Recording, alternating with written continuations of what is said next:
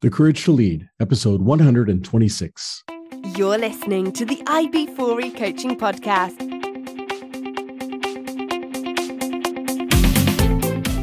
Brought to you by IB4E Coaching, business coaching for executives, entrepreneurs, and small business professionals. Learn more at ib4e-coaching.com. Hey, Coach Harlan here. Welcome back to the podcast. Hope you guys are having a great week. I'm having a great week, and I'm excited to introduce you to my guest today. Please help me welcome John Casmon. John Casmon is a real estate entrepreneur who has partnered with busy professionals to invest in over $100 million worth of apartments.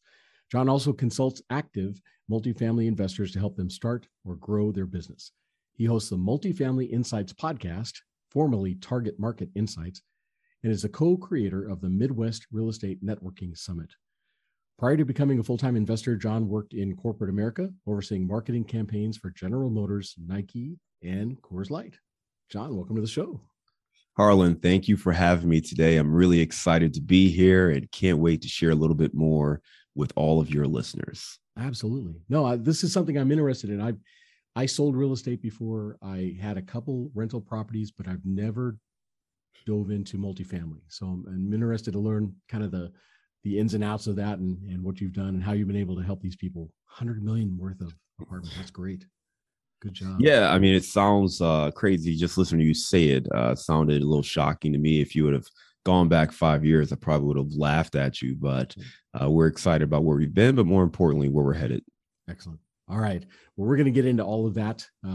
See what all you're doing now and then where you're headed in the future. But before we get started, I've got 10 questions. These are questions that the listeners know.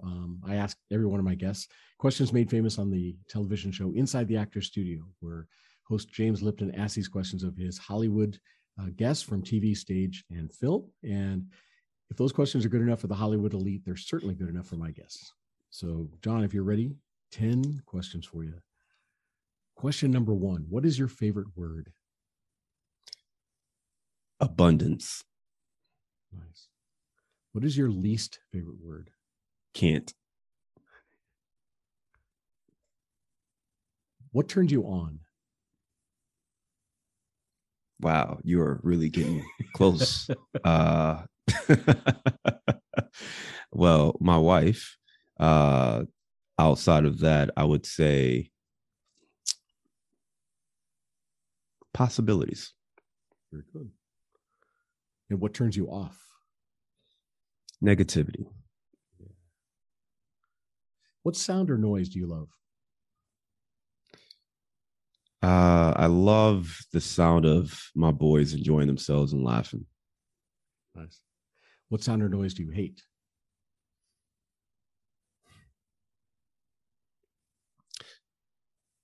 I really hate the sound that people make when you take a fork or a knife and you like scratch it across a plate.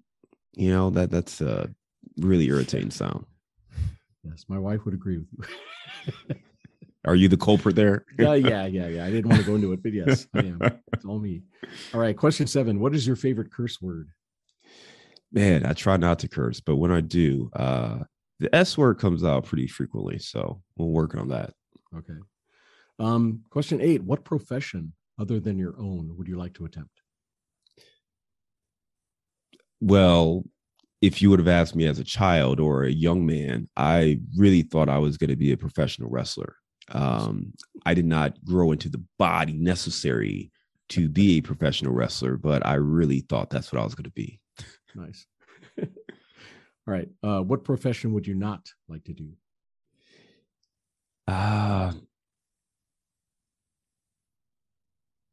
There's so many. I mean, geez. One I don't think I would ever like to do is well, that's not fair to say.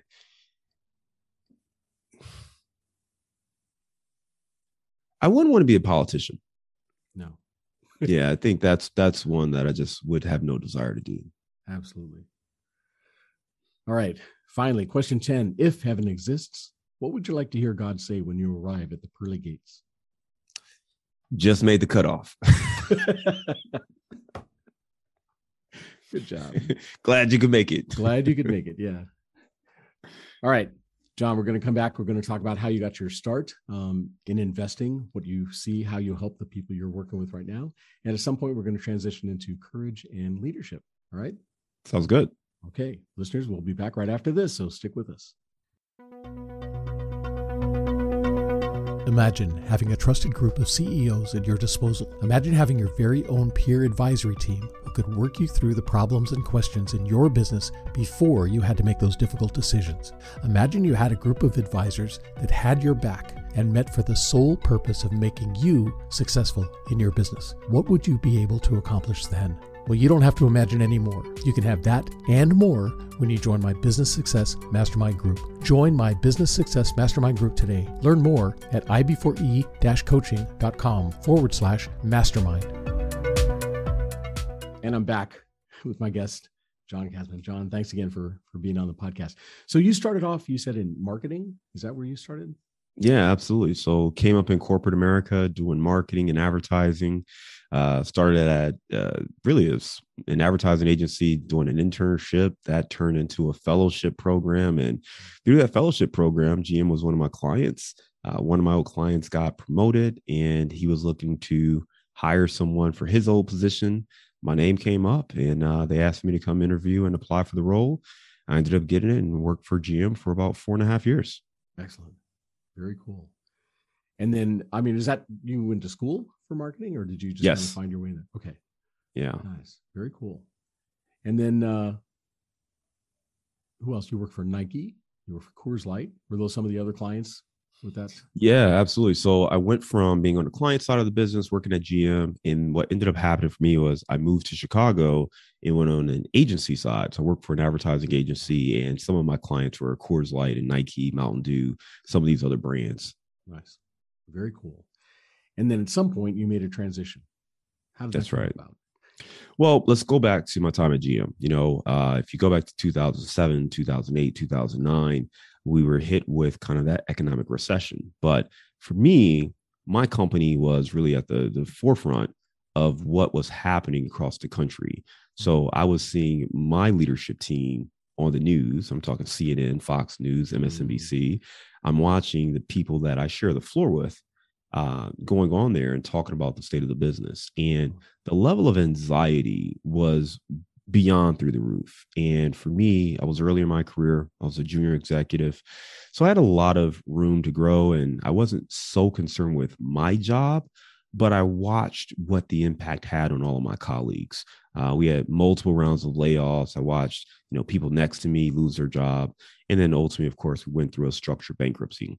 So during that time, I really thought back to Rich Dad, Poor Dad, a book that I had read while I was in college. And it just made all of those principles become really important to me. And the sense of urgency grew to find another means of making money besides just a W-2 job. Fast forward, I was still in Detroit, but couldn't figure out, investing in that market. So I wanted to move to Chicago, started working at an advertising agency and ended up doing my first investment. So I was investing on the side while building up, my own portfolio and working the W-2 job. The agency I was at, we did great, won a lot of awards, grew and expanded probably 5 times the size the agency was when I started. And we got really big and we did a big merger and all this stuff. And that company ended up going bankrupt as well. Wow. And that was really the time where I said, wow, here we are again, not knowing what's going to happen. Now I'm not the junior executive at this big company who's untouchable.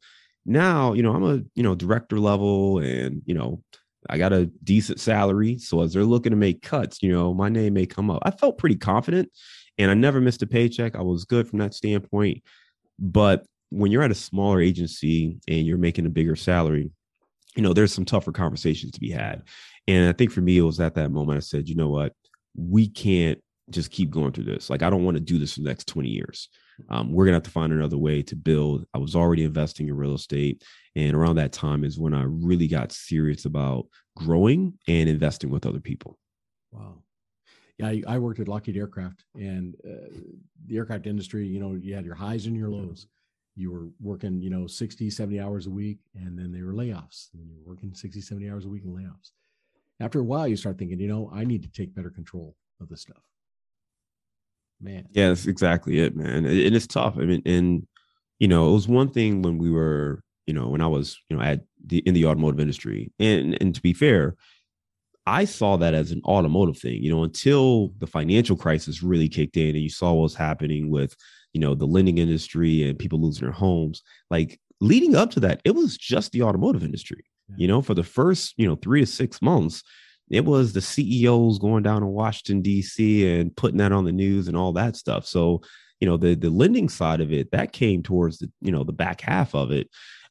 So it weighed on us. It weighed on not just me, but all of my colleagues. And for me, I really felt that it wasn't the way I wanted to spend my corporate career. I enjoyed what I was doing. I loved my job in marketing, but the anxiety around whether or not I'm going to be here, or quite frankly, you get to the point where you're just no longer someone's guy, the politics that were involved, you're talking about big corporations. So, people are choosing their successors. And if you weren't in with this person and they got the job, you could very easily be shipped somewhere else. And I mean, it was a lot of games, and it just was too much for me. Yeah. But you had been investing on the side. Did you say, hey, I think I can do this? I like this. I did. And what ended up happening for me is, I was starting to build my portfolio. So we had invested in about, 13 units, but around $1.5 million worth of a multifamily. So when the second company went into bankruptcy, I looked at what we had in our assets, and I didn't have the cash flow to sustain myself. And that was one of the main reasons I started to invest, was to insulate myself from this happening. So that made me step back and say, well, what's wrong with our strategy? And part of what I realized is that we weren't able to scale because my wife and I were saving all of our money buying a property. And the folks that I knew who were actually scaling, they got to the point where they didn't have to rely on how much money they had in their own bank account to invest in real estate. And I had heard people talk about investing and working with other people's money, but it just didn't feel right to me. I just felt like, hey, you know what? I'm going to save my money and invest with what we have. But I think that just opened my mind up. I remember in particular, I met a young lady who I met her, a couple years earlier, and she had 9 units when I met her. And I remember that she grew her portfolio from 9 units to 90 units in probably 12 to 18 months. Wow. And it was just remarkable. And she was a friend. We got to know each other. And I invited her to breakfast. And I just asked her flat out, how'd you do it? And she told me she worked with other people. She had a group of investors who had reached out. They had the capital. And if she could find the deal and would manage the deal, they would partner up on it. And I hadn't really thought about partnering until that conversation. And it's really interesting because once you warm up to an idea, it's incredible how things are now set in motion. Yeah. I think a month later, I ended up having a meeting with this guy who was coaching people on how to invest and working with other people. In our place, we call it syndication, but it's basically just group investing. Mm-hmm. Instead of, you and 9 of your friends taking $100,000 that you've saved up to invest in a deal, all 10 of you come together. You take your $100,000 each. Now you've got $1 million. And with that $1 million, you can go buy a $4 million property. You can hire a professional management company. There's a lot of, benefits you get from having a scale of a bigger property than you buying a $400,000 property that you have to self-manage or hire a property manager and oversee everything. And for busy professionals, it's a great way to invest in a scale. So it really opened up the options, and I hadn't thought of it until that moment. But again, meeting these people who were doing it and people that I knew and had a relationship with, that made it feasible for me. And my goal actually wasn't to do these huge deals at that time. I just wanted to not have to save 6 figures to go buy a property. Yeah. If I could partner with someone, that would make it a little bit easier. But lo and behold, what ended up happening is the next deal we ended up doing was 192 units with a group out of Texas. And we brought some investors, we helped them with some marketing, and it allowed us to really scale and continue to build our property, our portfolio, as well as our relationships with our investors. Wow. That is awesome. Yeah. OPM, other people's money. You hear that a lot tossed around.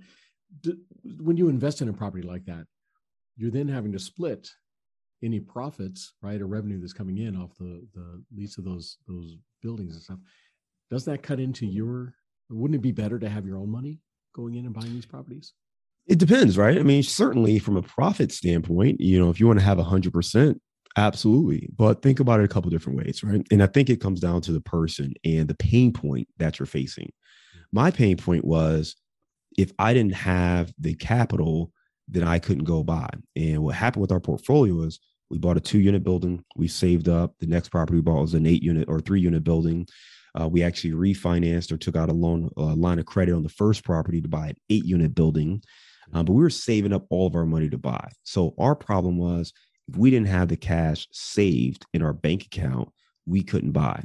So if you think about it from that standpoint, yes, you'd rather have 100% ownership.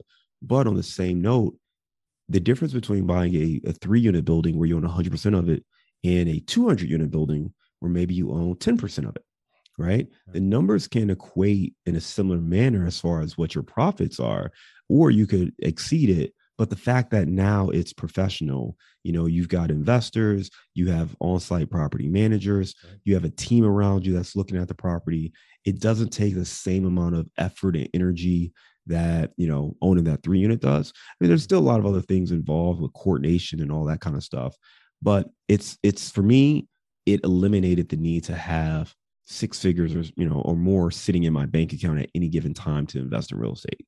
Now I've got a relationship and network with people, and that removes those obstacles. So if I find a great deal tomorrow, I have the network to go out there and buy it. So when you think about that abundant mindset, now I'm not limited by what I have in my bank account. And that was a big transition for me, because I went from, well, I only have X amount of dollars, I'm not even going to bother looking at real estate because I don't have the money to go buy it, to now I can look at real estate deals all day long, knowing that I have a network of investors who are ready to help me and partner with me to go take down a deal. Nice. Yeah, like I said, I had a couple of rental properties, but they were single family homes. So automatically, if it's not occupied, you're losing money, right? The phone calls all came into me because I wasn't making enough to afford to have a management company take care of it and everything like that. This sounds like a nice option.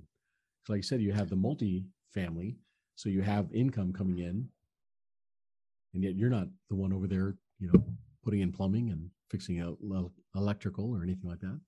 Yeah, that's exactly it, right? It's the benefits of being a real estate investor without the headaches of being a landlord or a flipper, right? Because that's it. I mean, most people, when you think about investing in real estate, you're thinking about, being a landlord, you got a rental property, and everything that's involved with being a landlord. Or you're taking that HGTV approach. You're going to buy something. You're going to, fix the kitchen up or flip the bathroom, right? And oversee these contractors. You're going to flip it for this great profit. The reality is most of us don't have the time or energy or the experience to do any of that the right way, and very few people are that passionate about this, right? Maybe you love design, but other than that, who's passionate about being a landlord? I don't know anybody who's passionate about that. So what we really want, we want the perks. So when you go and scale, you're able to get those perks without the headaches of being a landlord or a flipper. And that really allows this business to thrive, because now we're buying, institutional level properties. We're buying, 100 plus units usually is what we're looking at, or 50 plus units sometimes. So we're looking at these larger properties. We are putting professional management in place.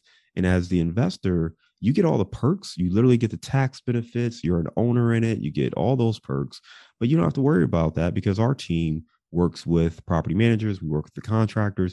We manage all of those different logistics. So it's a much easier way to invest. And quite frankly, I wish I would have started that way, because when I was doing this, I was building this on the side. I had a full-time job. My wife had a full-time job. We started having our 2 kids.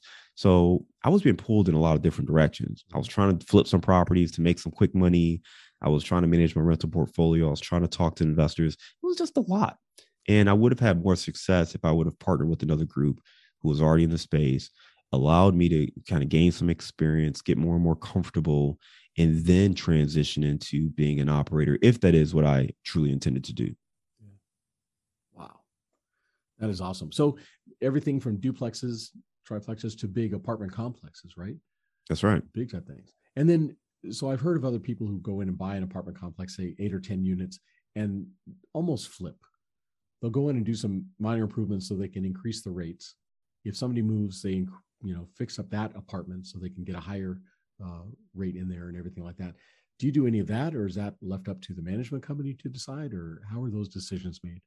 Yeah, we always go into a property with a business plan. So I talked about, again, the professionalism of investing in these larger properties.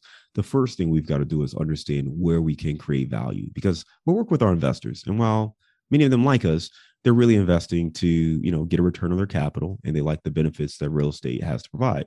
So we've got to have a business plan going into any opportunity. And usually, yes, increasing the revenue, maybe through rent increases, maybe it's through adding other amenities. That's going to be a part of our business plan. So we're going to look at the property, see how it's performing today, see where we think there's opportunities to improve that performance, and then we're going to implement that business plan. So we do work with property managers, and we certainly take their advice, but we drive the ship. It's on us as the owners, as the asset managers, to drive the ship of what we want to see, and our property managers help us execute that. Nice. Very cool. And then you put together the Midwest Real Estate Networking Summit. Is that to teach people how to do what you do, or just connect people? It's more of a connection. So it's not limited to multifamily. My partner, as a matter of fact, the woman I was telling you about, who went from 9 units to 90 units, we became good friends, and we actually worked together to launch the Midwest Real Estate Networking Summit. And what the event is, we would travel around the country to different events, and we felt there wasn't anything in the Midwest. So I would go out to California, and there'd be some great networking events for real estate. You could go out to the East Coast, you could go down south. But in Chicago, all we got were, essentially the gurus who would charge you and basically are looking to sell you some very expensive program. And there's, I'm not knocking the program, but I'm saying that when you went to these events, you didn't leave with any kind of knowledge that positioned you to be a successful real estate investor. You didn't leave with the relationships necessary to help you scale your business. And because of the way my portfolio grew and the way my partner's portfolio grew, we knew how important it was to network. So this event was really centered on networking, providing education, but also connecting you with the people to take your business forward. So again, if you're a busy professional and you're looking to invest, maybe what I described earlier is a great fit for you. Well, coming to an event like this is a way to meet people like me and other folks in the space who will go out, find the apartment buildings, find the investment opportunities, and then you can just partner with them on it. Or maybe you are a wholesaler or a flipper and you like the renovations, but you need some contract relationships, or you need help understanding how to structure a deal. Or maybe you want to raise money from passive investors to help you do more deals, right? Well, coming to an event like this allows you the chance to connect with like-minded people who are looking to use real estate to grow. The other thing that's really cool is there's so many ways to invest. As an investor, you can invest in multiple strategies. Like I have a retirement account. You can actually use a self-directed retirement account to invest in real estate. Now with those, you can't control it. Right. So for me, it's even great for me to take that account and I can loan money. I can be a private lender. So I can loan money to other investors out of that. I can partner or invest in someone else's deal through that account. And then separately, I have my own deals that I can lead and do. So it's just great to network so you can learn about all the different strategies, the tools, and how you can grow your portfolio. And that's what that event is all about. It was meant to be a no-pitch event in the Midwest where you could come out, you could learn, you could connect with people, and you didn't have the pressure of waiting for someone to ask you for a $10 or $15 or $20,000 commitment in the back room. Nice. Very cool. And then Casmon Capital, you guys actually help put deals together for people? That's right. So what we do is, essentially what we described before is we partner with everyday professionals so that they could get the benefits of real estate investing without the pains of being a landlord or being a flipper themselves. So we find deals. We have a different group of folks that we partner with, and we find these investment opportunities. And once we've vetted an opportunity, we like the deal, we're involved in the deal, we'll then share that opportunity with investors in our network, and then they can decide whether or not they want to be a part of that deal. So it's a great way for someone to, see deals that we've already vetted, look at it for themselves, determine if it's a fit for their investing goals, and invest passively and get the joys of it. Nice. So can you tell me about one of the deals you put together recently? Yeah, yeah, absolutely. We just did 104 units down in Louisville, Kentucky, and this was a newer property, 2019 build. And we love this deal because we felt the risk was low. Okay, there's always risk in any kind of investment, so I want to be crystal clear. Every investment has some level of risk in it, but with this one, it was 100% occupied. It's only 2 years old, or 2 years old when we bought it. So we felt like the maintenance issues would be minimal. Had a pretty good performance history since it was 100% occupied. But what had happened is COVID hit and rents, stayed flat because the owners wanted to maintain occupancy and keep the folks who were there. They just wanted to keep them paying. Well, in reality, what many people have seen is the rents actually increased everywhere around the country. So rent prices were going up, inflation was kicking in, the price for everything was going up, but they kept their rents the same. So there was a gap between where the rents currently were and rents could be. There's some other amenities that they've missed and some other things that they didn't add. And because they were developers, they didn't really care as much about that. They cared about building the building and then we're going to sell it, right? And as operators, we're coming in to say, hey, here's some different ways we could increase the revenue. And that's what we try to focus on is where can we create revenue? Where can we increase the money and building a business plan around that? So that was a deal that we got. It's $12.1 million acquisition. We raised about four to $4.5 million on that deal and took that down last year. So that's one that we're going to own for a couple of years. We'll implement our business plan. And when the time is right, we'll look to sell. And we've got plenty of flexibility on when we sell. We have an 11-year loan locked in place. So we've got a lot of flexibility, but we feel our downside is protected because we're not going to be forced to sell at any point over the next 10 years. And if the market is right and there's a lot of demand, we could sell. If not, we'll have really good cash flow that we can distribute to our investors until then. Nice. And so your business plan, does it have this is the optimal price? If value of the property goes up to this, we know we can sell and make back, on the investment, or do you have a target in mind when you first come in there?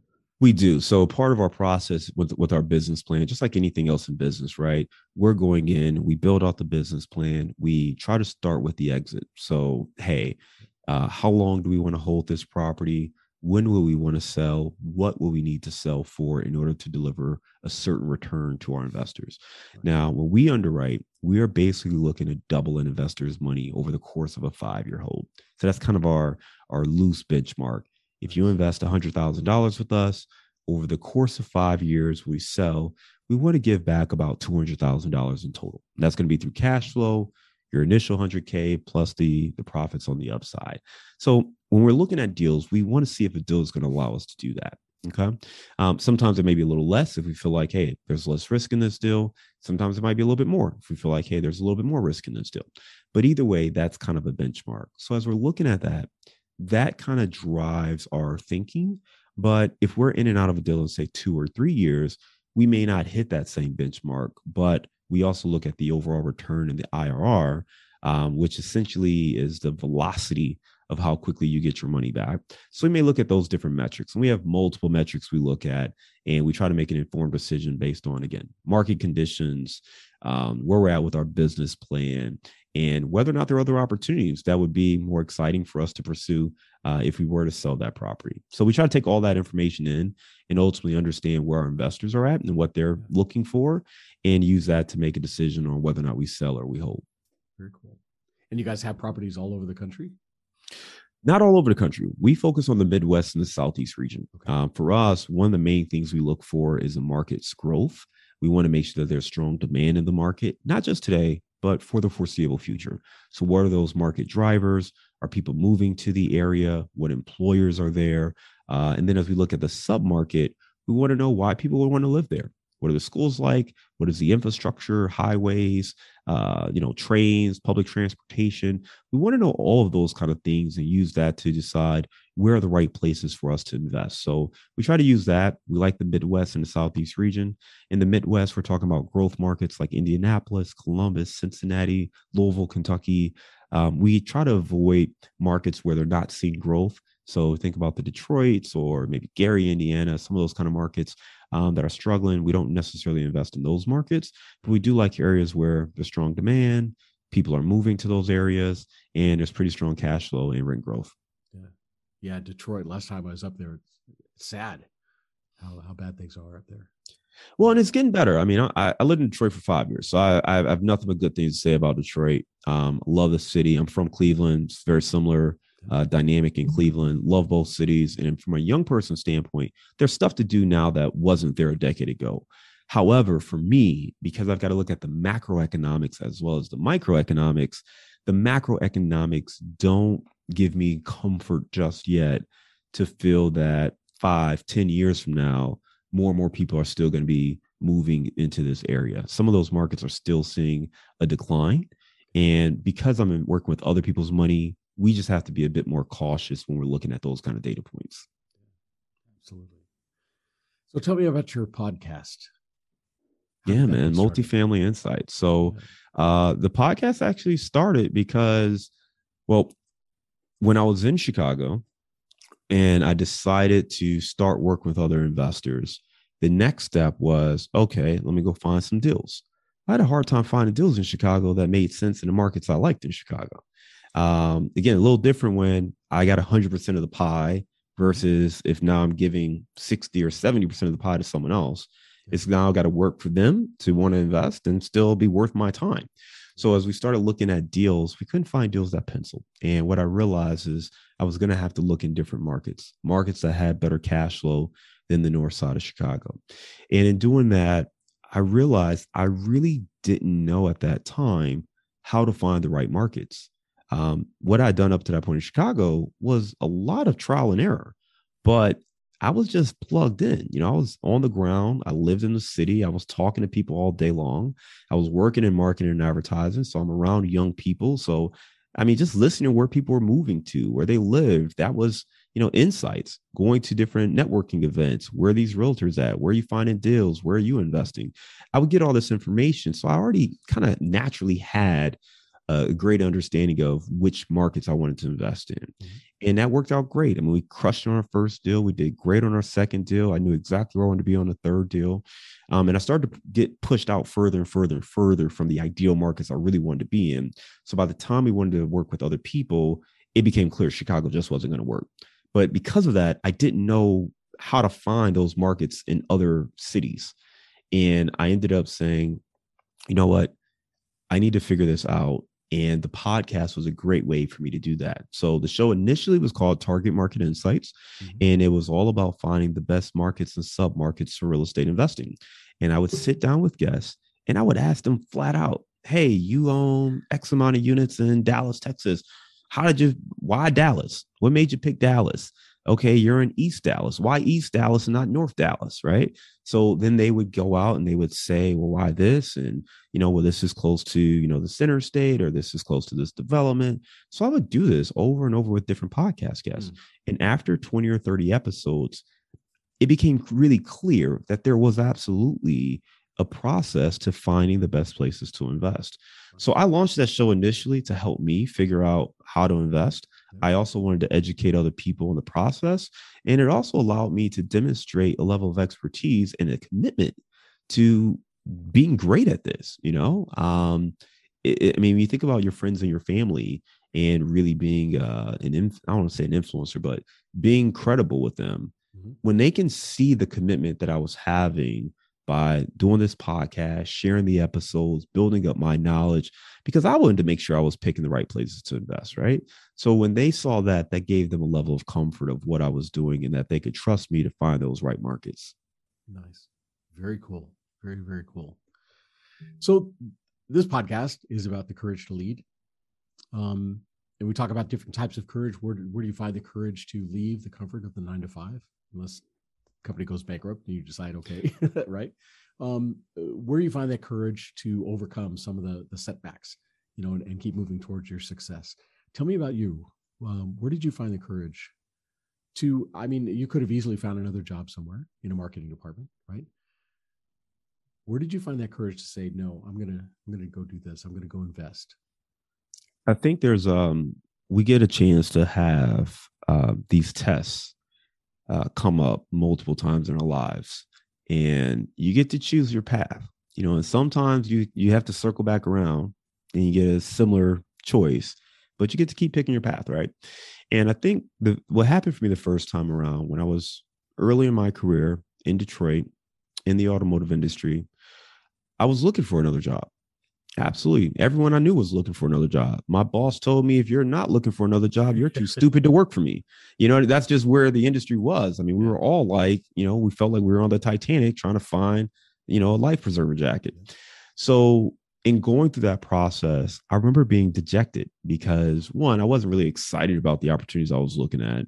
I wasn't tied to Detroit. I had no family there. I had no reason to be there other than I had this great job. So for me to leave, I'm like, well, why am I going to leave this company to go work for another company in Detroit? Like, if I'm gonna be in Detroit, I don't think you get a better job than GM in advertising, right? I mean, I was going to the Super Bowl and stuff like that. Like, you can't go from being the marketing guy going to the Super Bowl and these cool GQ parties and all that kind of stuff to working on jelly? Like, what? So I think the first thing for me was just really stepping back and getting clear on what I wanted out of it. I recall distinctly, we had a day where a lot of people got let go, and we knew it was coming. I was told I was safe, quote unquote, but nonetheless, things changed. And the day of, I get to the office late. I made it a point to come as late as possible because I didn't want to be there to see, those awkward hallway situations. And I got there, I sat at my desk, and I had a red message on my phone. And I was like, wow, these dudes, they told me I was good. And here I am with this. I know what this voicemail is. And I said, wait a minute, dude, you're adding so much to this. Just listen to the voicemail. I listened to the voicemail. And there's a colleague, guy who sat right in front of me. He left a message to the entire floor. He was let go after working for the firm for 22 years. And he's what we call a lifer. His plan was work there until I retire. And he was distraught. He was caught off guard. He didn't have a plan B. And I remember feeling very empathetic for him and what he was going through. But I also realized, man, the business is just, it's just cutthroat. Even when people care, it's just, numbers are numbers, and companies, this is what happens. And I couldn't rely on that. So that was the first time I said, you've got to figure out another path. Now, I said that to myself then, but I didn't take action to, do anything for about 2.5 years until I decided to move to Chicago. And I remember that was one where I found the courage to leave that cushy corporate job to go to the agency world, because I remember reading in Robert Kiyosaki's book, Rich Dad, Poor Dad. And most people talk about that book and how it impacted them because of the way he talks about money. And that was key and important in real estate and all that stuff. Something else actually stood out more to me in that book. And he talked about you should work a job for experiences, not for salary and titles. And I looked at where I was. Here I was, advertising manager at General Motors, working on amazing things. And I mean, again, people treated me like royalty because I had a great, I could influence their business, right? I was very valuable to them. But it wasn't for me. You know what I'm saying? Like, it was for the advertising manager at GM, not for John Casmon. And as an intern, I had someone explain that to me, that you will get a lot of perks through this job. But remember, you want to get the perks because it's you, not because you happen to be sitting in a particular seat at a given moment in time. And that just always stuck with me. And I felt like I was trying to get out of that situation. I had built up my resume. At this point, I had been in the New York Times. I had been in Black Enterprise Magazine as one of the top advertising executives in the country. I was networking with more and more people. I was working on Buick. It was the fastest growing brand in America. I had a lot of wins under my belt at this point, right, as a young executive. And it just felt like the right time to make the switch. My father flipped out on me. My father worked at, just to give you a story, he worked at a Buick dealership. So as a kid, I would go to the Buick dealership. He washed his car every Saturday. So I would go up to the dealership with him every Saturday. He'd wash his car. And he worked in the parts and service department. And here I was working at corporate, at headquarters, working advertising and marketing at headquarters, right? I mean, you just think about that coming full circle. And here I am sitting with him at the auto show, and I tell him I'm going to quit.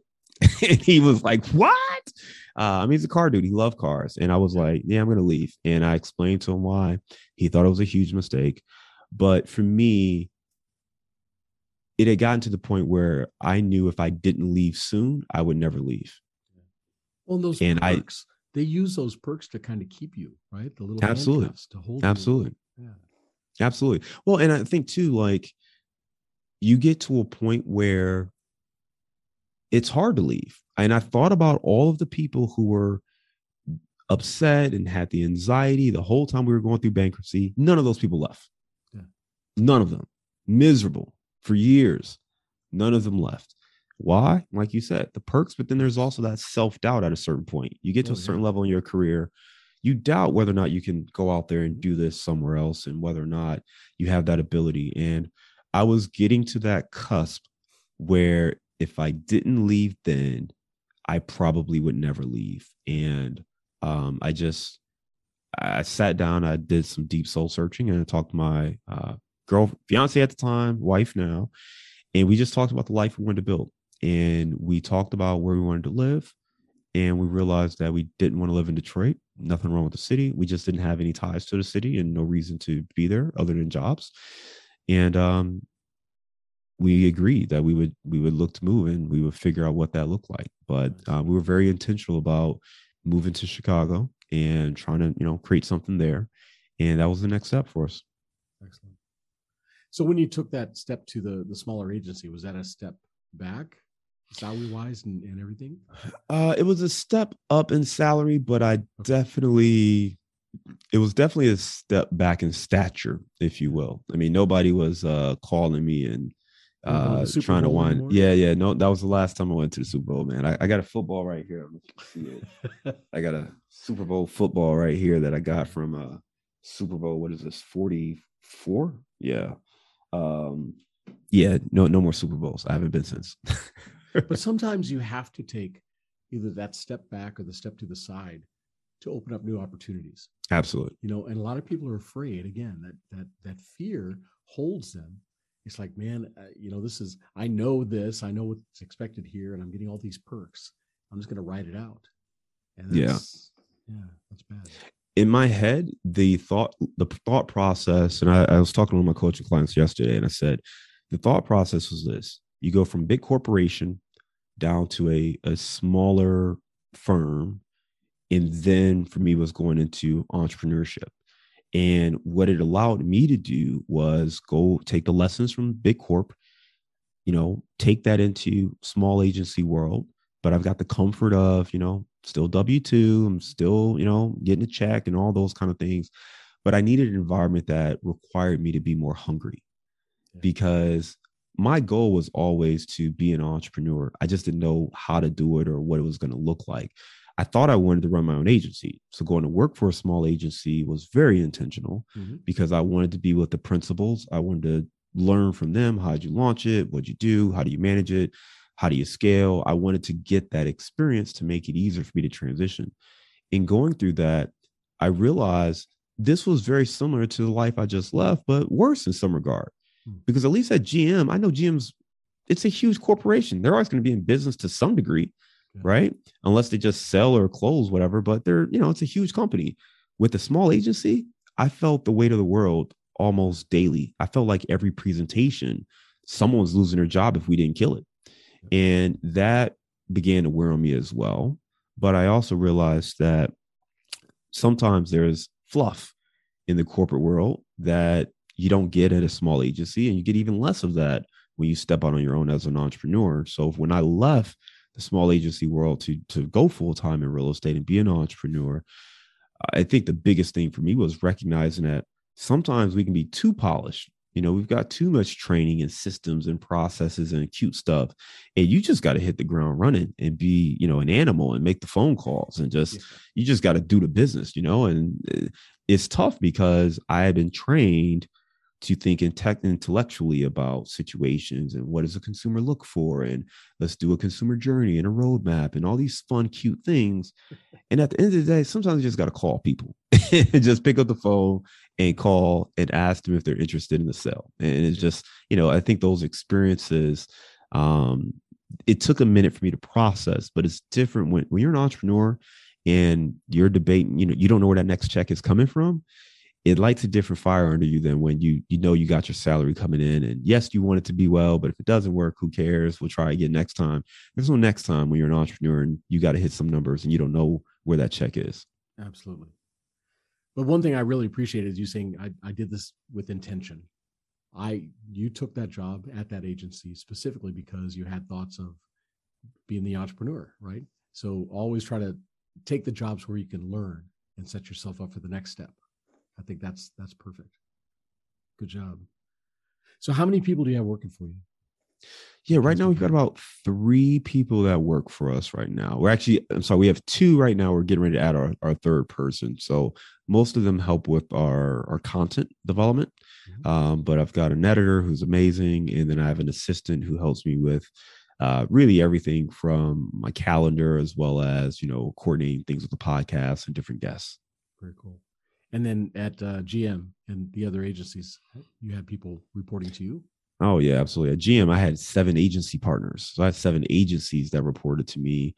And geez, I had about 3 or 4 direct reports at General Motors directly. And in the agency world, I probably had about 7 to 10 people. I oversaw the department.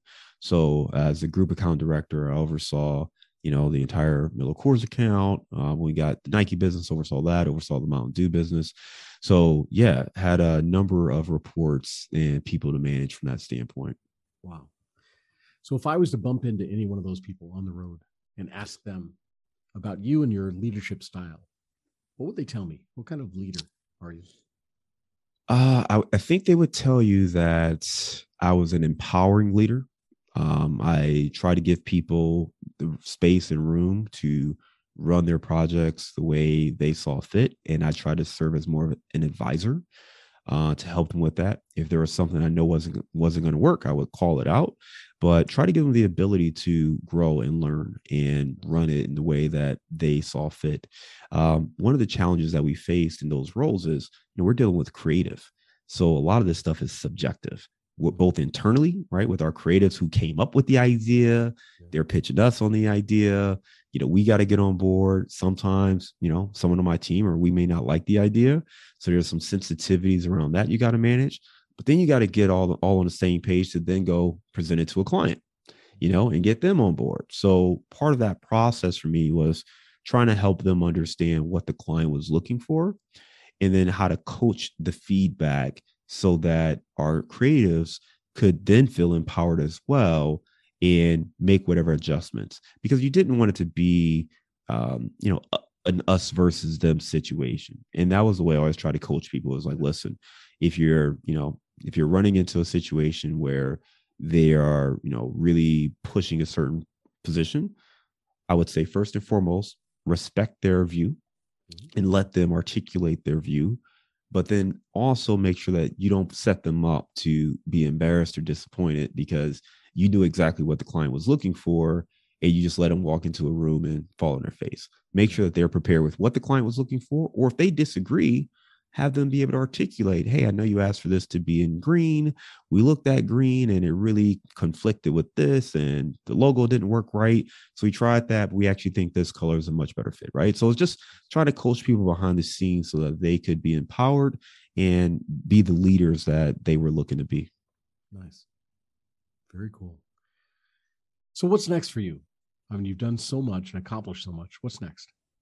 Well, I mean, our whole mission now is to help other families. I always go back to my time at General Motors and working with those, my colleagues, and how many of those people had to stay there, right? How many people didn't have other investments or, were looking to diversify. And if I would have known that, hey, you can invest in real estate, without living or, being the landlord yourself, maybe this is something that I would have explored a little bit more. So we work with other families. We want to continue to do that. We want to expand the amount of people we're helping get into real estate through this passive investing strategy. And we're, a lot of creating content and trying to just share that message with more and more people. So that's the biggest thing we want to do, but it's education. Whether you invest with me or someone else, I think the key is just letting you know that this exists. There are people out there who are pulling dollars together to buy these apartment buildings. The next time you drive by a large apartment complex, don't assume it's just some rich family that owns it or some huge corporation. Assume it's someone like me and Harlan and maybe a group of other people who've gotten together, pulled our dollars together, and went out and bought it. That's exactly what we do. And it's a great way for you to be involved in that, get your slice of the pie while still doing whatever it is you love. Very cool. Is there a minimum investment? Did you ask for? Usually, yeah. So our typical investment is anywhere between 50K and 100K. Some deals have a 25K minimum. Some have a 50K minimum. It kind of just depends. But, anywhere between 50 and 100 is what we typically see. Very cool. And I'm assuming you have a lot of information available out on your website, right? That's right. If you go to casmoncapital.com, there's a lot of information. We got our podcast there. We have articles we've written, and we also have a sample deal package. So if you kind of want to wrap your head around what it is I'm talking about, download the sample deal package. And that way you can see what a potential offering could look like.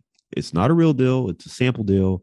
But if you need to start getting familiar with the terms, if you want to start getting familiar with what to look for, it's a great way to just start to ground yourself in that. And then I'll send a follow-up email and tell you, hey, here are the things we look for in any opportunity. And you'll start to just kind of get more and more comfortable with the idea. Very cool. And your podcast, again, is Multifamily Insights. That's right. And that's available on all outlets. Absolutely. Perfect. All right. John, I will have all those links in the show notes so people can get in touch with you and find out more about this. I'm looking forward to finding out more about this. Because like I said, I've dabbled in residential real estate, but never in multifamily. And I'm interested in learning more. So this has been great. Thanks so much for being here. Absolutely, Harlan. Absolutely. Thank you for having me. All right. Listeners, hope you guys are taking notes. A lot of good information here. Definitely go and check out Casmon Capital and download that information and see if this is something you may want to get involved in. And if so, reach out to John. He can help you with that. All right. And share this episode with your family, friends, and colleagues. And stick around because there's always more coming. That's it for me, Coach Harlan, saying so long for now.